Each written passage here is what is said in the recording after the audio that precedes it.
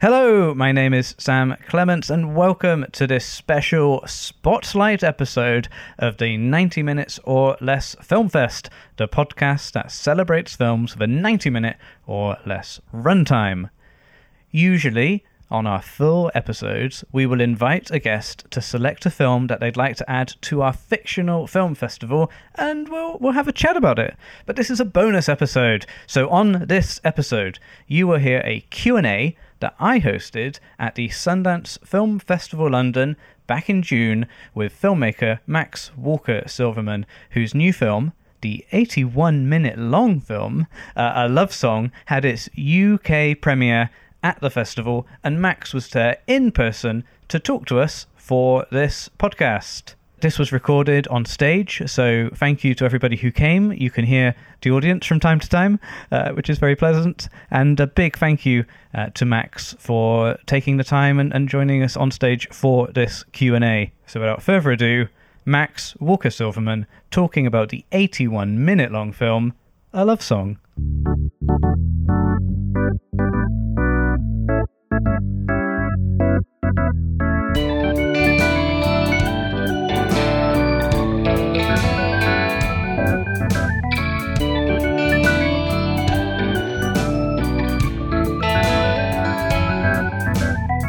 Hello!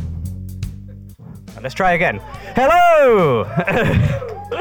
And welcome to the 90 Minutes or Less Film Fest. My name is Sam Clements, and this is the podcast that celebrates films with a 90-minute or less runtime. Really, it's the only runtime for films. Anything longer is dead to me. In each episode, a guest will join me on the podcast, select a film, add it to our ongoing fictional film festival. Today, because we're at the Sundance Film Festival London, live on stage at Picture House Central, we're going to talk about a real under 90-minute film with the filmmaker himself. So please join me in welcoming Max Walker-Silverman to the stage.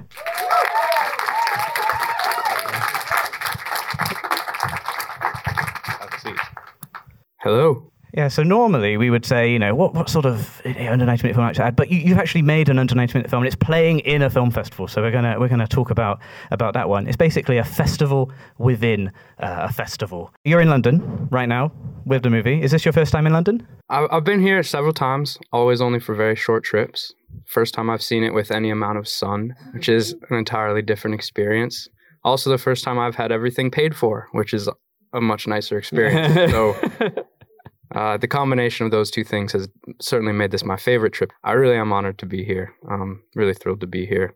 So we're in London. We're in the sort of London-based spin-off of the Sundance Film Festival. Normally in Utah, it's the Frasier to the Cheers of the Utah edition. Dad likes Frasier best, so that works for me. It's the classier show. When you were working on the film and you got to the point of sending it to festivals, why Sundance? Well, it's a cheap, scrappy, somewhat difficult to describe, perhaps particular American independent film. And if there's anyone you can hope to appreciate something like that, it is Sundance. That's the highest bar for quiet movies, affordable movies, if we choose to call them that. And they really honored us by bringing us in and giving us a sense of importance somehow, giving us the stage, helping us make some of the money back. All things that are important, trying to make movies. Yeah, there's all those jokes about it being the family or the cult or whatever you want to call it. But it's an honor to be whatever little part of it we've been given this year. Do you remember when the email came through, or the letter that they sent, a carrier pigeon, a telegram? How do you get notified that your film is going to join the Sundance Film Festival? I got a call from John Nine, one of the programmers, and around that part of early November, you start picking up unknown numbers and having to deal with the consequences of that. But no, got a very nice call from John Nine. Said he'd be thrilled to have us out in Utah. Said, tried to play it cool and said we'd think about it. No, I'm kidding. It's really nice. And truth be told, on movies like this, the core challenge is that no one is getting paid properly. People are doing it because they love it and they care about it, which is why I'm doing it too. But one always has, and one always should have, a certain sense of guilt that like from a labor perspective, it's not ideal. It's not entirely healthy. It's not a way for careers to be built. It's hard for people with kids to do these sorts of things. It's hard for people with mortgages to do these sorts of things. It's hard for people with debt to do these sorts of things. So you're always looking for ways to validate and to show appreciation and to help people feel like they're getting something out of it. And that starts with hopefully a nice time on set. But when you get these sorts of laurels, digital or metaphorical or whatever they are, the sweetest thing is being able to share that and to see the satisfaction that brings people who helped on it. It's sort of the gateway to starting to get audiences in to watch the movie, isn't it? Like that's the first point. Okay, there's going to be an opportunity for you to watch it for the first time at Sundance. Yeah, and just to allow the people who worked on it, who put their labor into it, who put their money into it, who put their time into it, to have something to brag to their parents about, basically. And of course, I think Sundance Utah was going to be in person. It almost happened, but Omicron became a thing and it was cancelled. So you had your premiere online, but I think it did mean more people around the world got to see the film. Do you remember that night where A Love Song was scheduled to play to people's sofas? Yeah, I wound up having a very strange and special experience of my own. Enough people in the crew, and I think I'm not unique in that, even with the filmmakers here in London, had already booked and paid for exorbitantly expensive trips to Utah that are certainly non-refundable. So it was decided to go out there. Oh, wow. I'm from Colorado, so it's not all that much of a trek. And we rented a screen.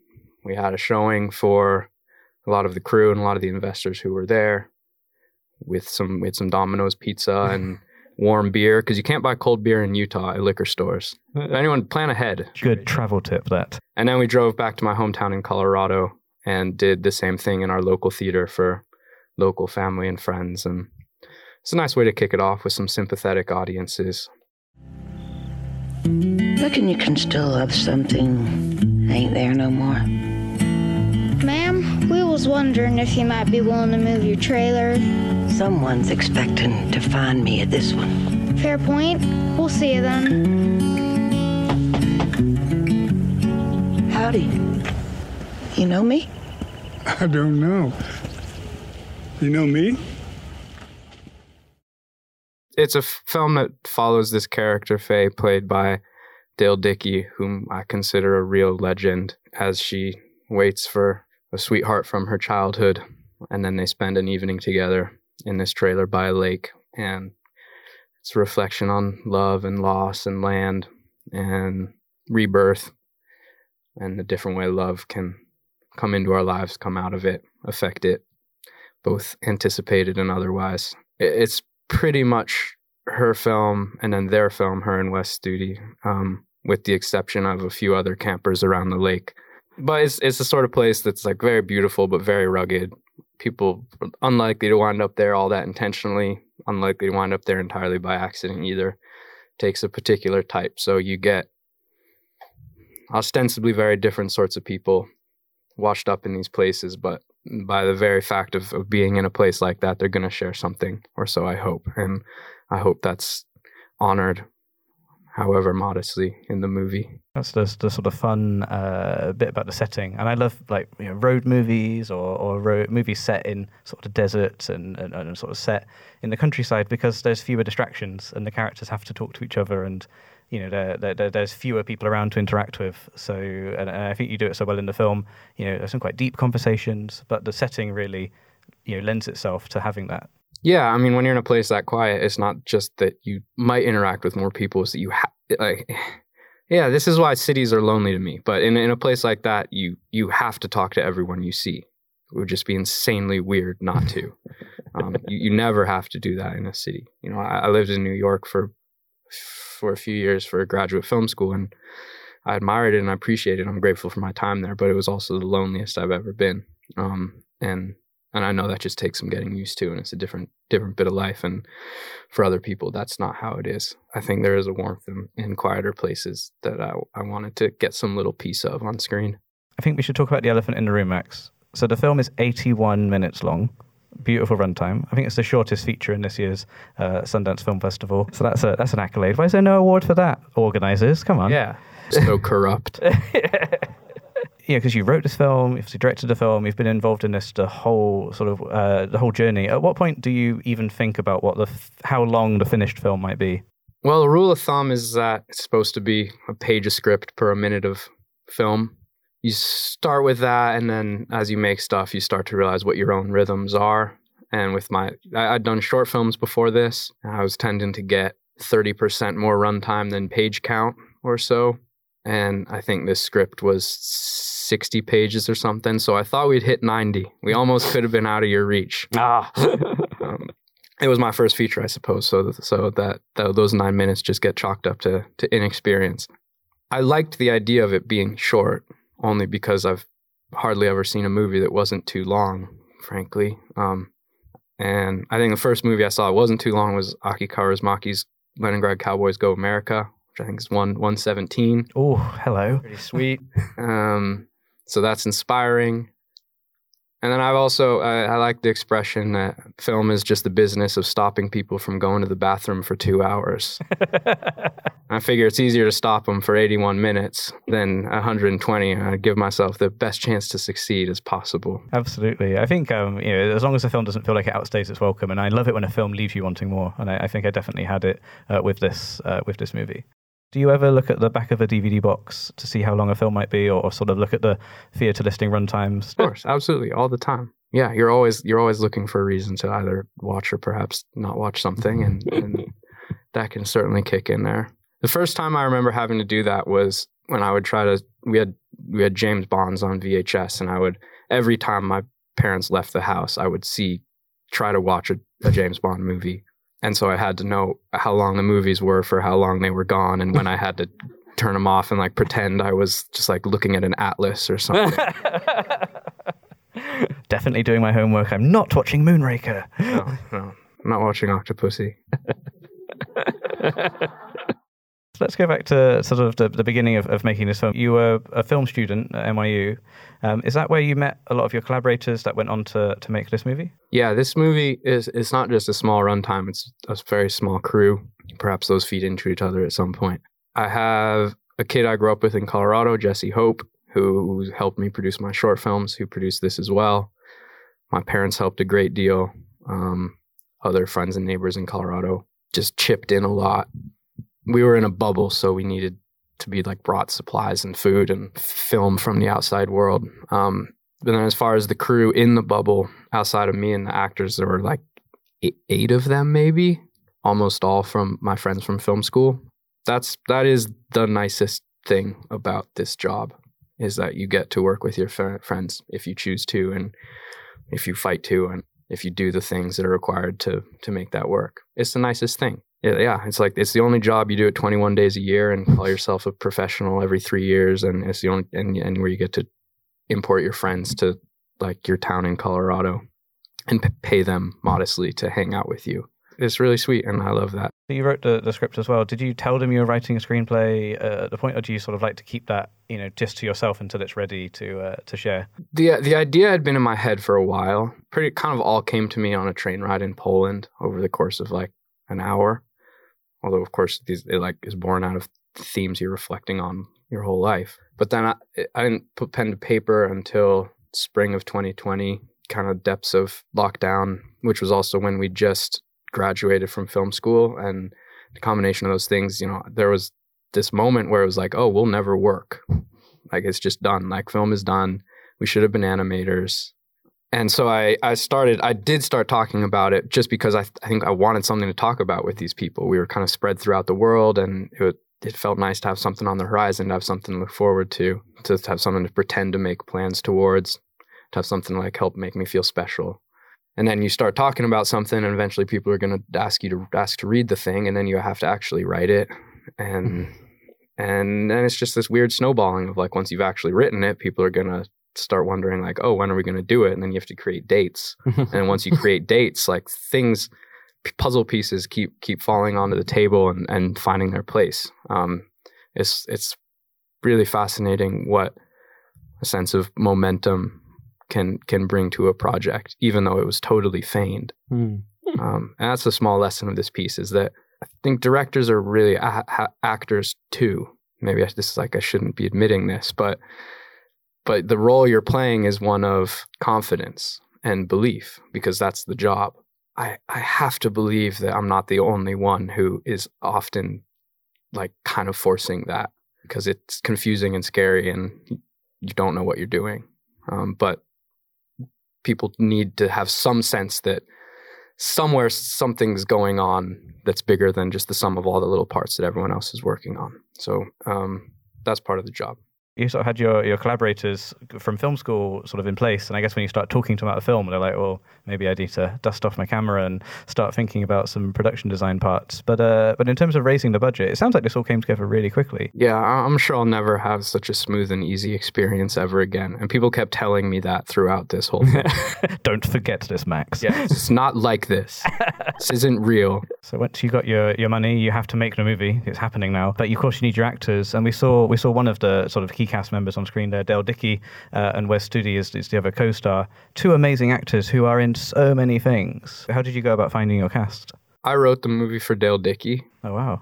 She was in my head from the very beginning, the only person I'd ever pictured for it. This was without knowing her or knowing if she would want to do it or knowing if it was even be reasonable or feasible or, I suppose, a good idea. But you need to picture something, and in picturing her was so inspiring to me, because she's such a unique, miraculous presence on film, and more bluntly just looks like someone I grew up with, looks like my neighbor out there, or my aunt, or someone who was part of shaping me and part of my life.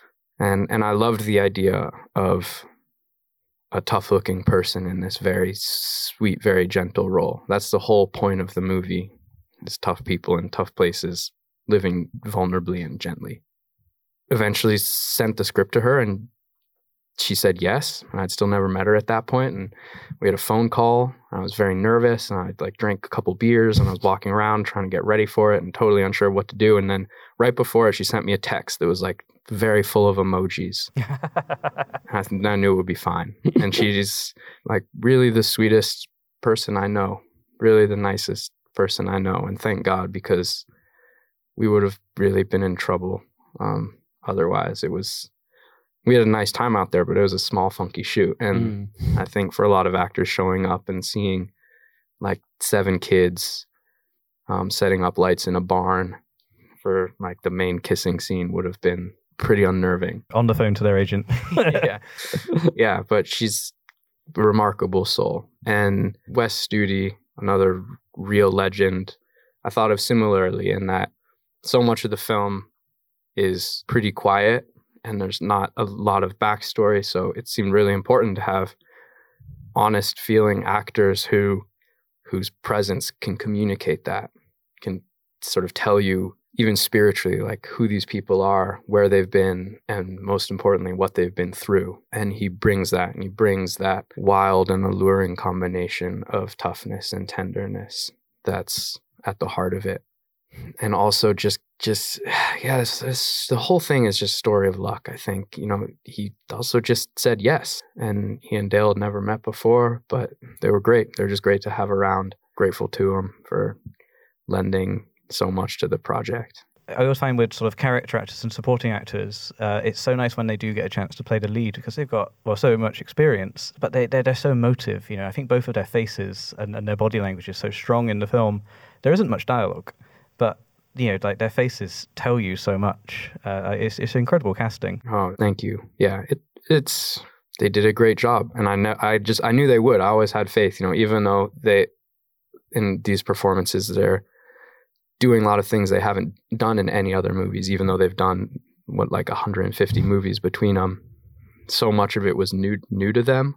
There was no doubt that they would really bring it, that they really could do it, and I was glad that they were excited to get the chance to do so. The film is shot on a really beautiful 16mm film stock. It looks incredible. Why did you make that decision to shoot on film and not go digital? I really only shot on film, starting with those film school shorts that were also in Colorado, always with the same cinematographer, my friend Alfonso Herrera Salcedo, Mexican DP. And I don't know, I suppose we initially started shooting on 16 in Colorado because it seemed cool. But what we discovered is that it fits really well to the rhythms with which we like to shoot. And by that I mean there's no generator having to charge batteries. We shoot straight through midday. Love shooting hard light on celluloid and really love the way that it holds the highlights.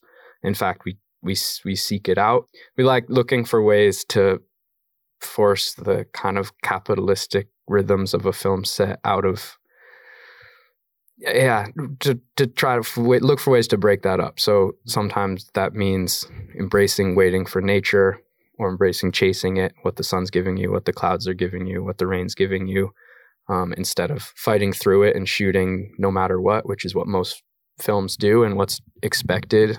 We try to give ourselves the option to not have to do that. And that requires keeping overhead really low and keeping a crew size small so that you're not spending, $100,000 an hour by waiting, and you can actually do so. In a similar vein, we like the idea of a take meaning something. It makes rehearsal mean something. It makes take one mean something. It makes take two mean something, and it makes take three mean something. And then there's probably no take four because people are on it and they know that it matters. And our style is important to that too. It's not like a sexy, like, let's just see what happens in this scene. Like, fuck it. Fuck the pages. Just get out there and like feel it. It's not like we walk it through and read the lines, and not real sexy to talk about, which is probably why people don't usually admit that. But it allows you to make a movie affordably and effectively and to know what you're doing and to know what you're getting. And until I have like some crazy blank check, like that's really important. That matters. I also think there's just like pretty important moral questions about the amount of money that gets spent on movies that perhaps doesn't have to be. It's a really long way of saying it fits with the rhythms, and it fits with the approach, and it fits with the location.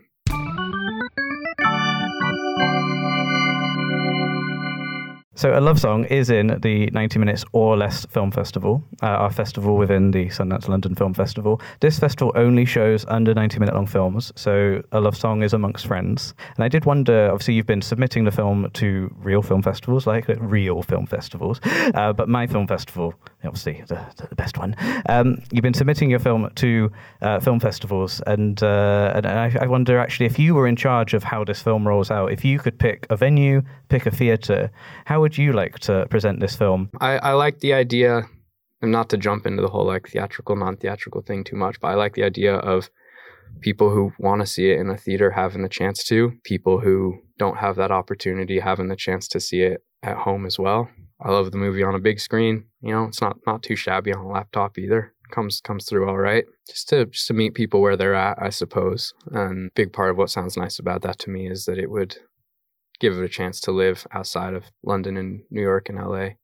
And I like all those cities actually, but I'm not from there. So the idea of it playing elsewhere, very meaningful to me as well. Absolutely. I think people, first of all, I just want as many people as possible to see it. So I do hope it plays outside the big cities and it does rock up into smaller towns and people get a chance to see it that way. Yeah, I hope. And we're working with Bleecker Street in North America and Sony, and they've been doing a really cool job playing a ton of festivals, basically giving any festival that wants to show it the chance to, which is really cool because festivals, especially small festivals and regional festivals, are a very special thing and like really a cool piece of the circulation of like art communities in all sorts of small cities and big towns. And it's been really nice to get to go to some regional festivals and see how deep those communities go and to like parachute in and be a tourist in those places for a moment. It gets people talking though, and it sort of starts to ripple. I think that's what you need. That's what festivals are for. It's to start the conversation. I mean, not every film gets picked up at festivals, and I'm glad that, A Love Song is out there and people will be able to see it. But yeah, big thank you to joining us this morning, Max. So glad to be here. I honestly never, truth be told, I would not have known the movie would go around the world and like bring me places and be shown. It's all so much more than I could ever have hoped for. So thank you. Thank you to all of you. I'm just so delighted to be like on for the ride. It's not always going to be this nice, but it's very nice right now. Well, when your next one's ready, let us know, and I'm sure we'd gladly have you back here in Pitch House Central. 90 minutes or less. Yeah, just keep it under. Don't do a 93-minute long film. I don't want to see your dark side. I think on that note, a big round of applause, please, for Max Walker Silverman. Thank you very much, Max. Thank you. Thanks, everybody.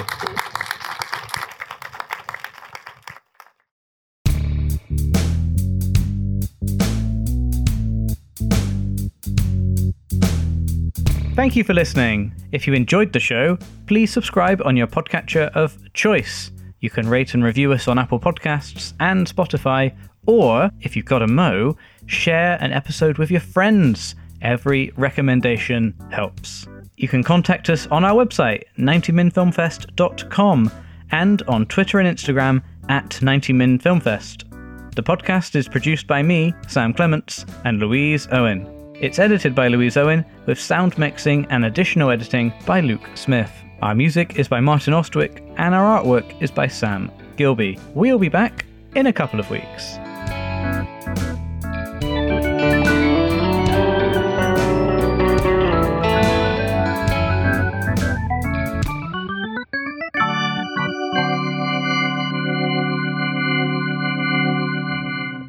We're a proud member of the Stripped Media Network.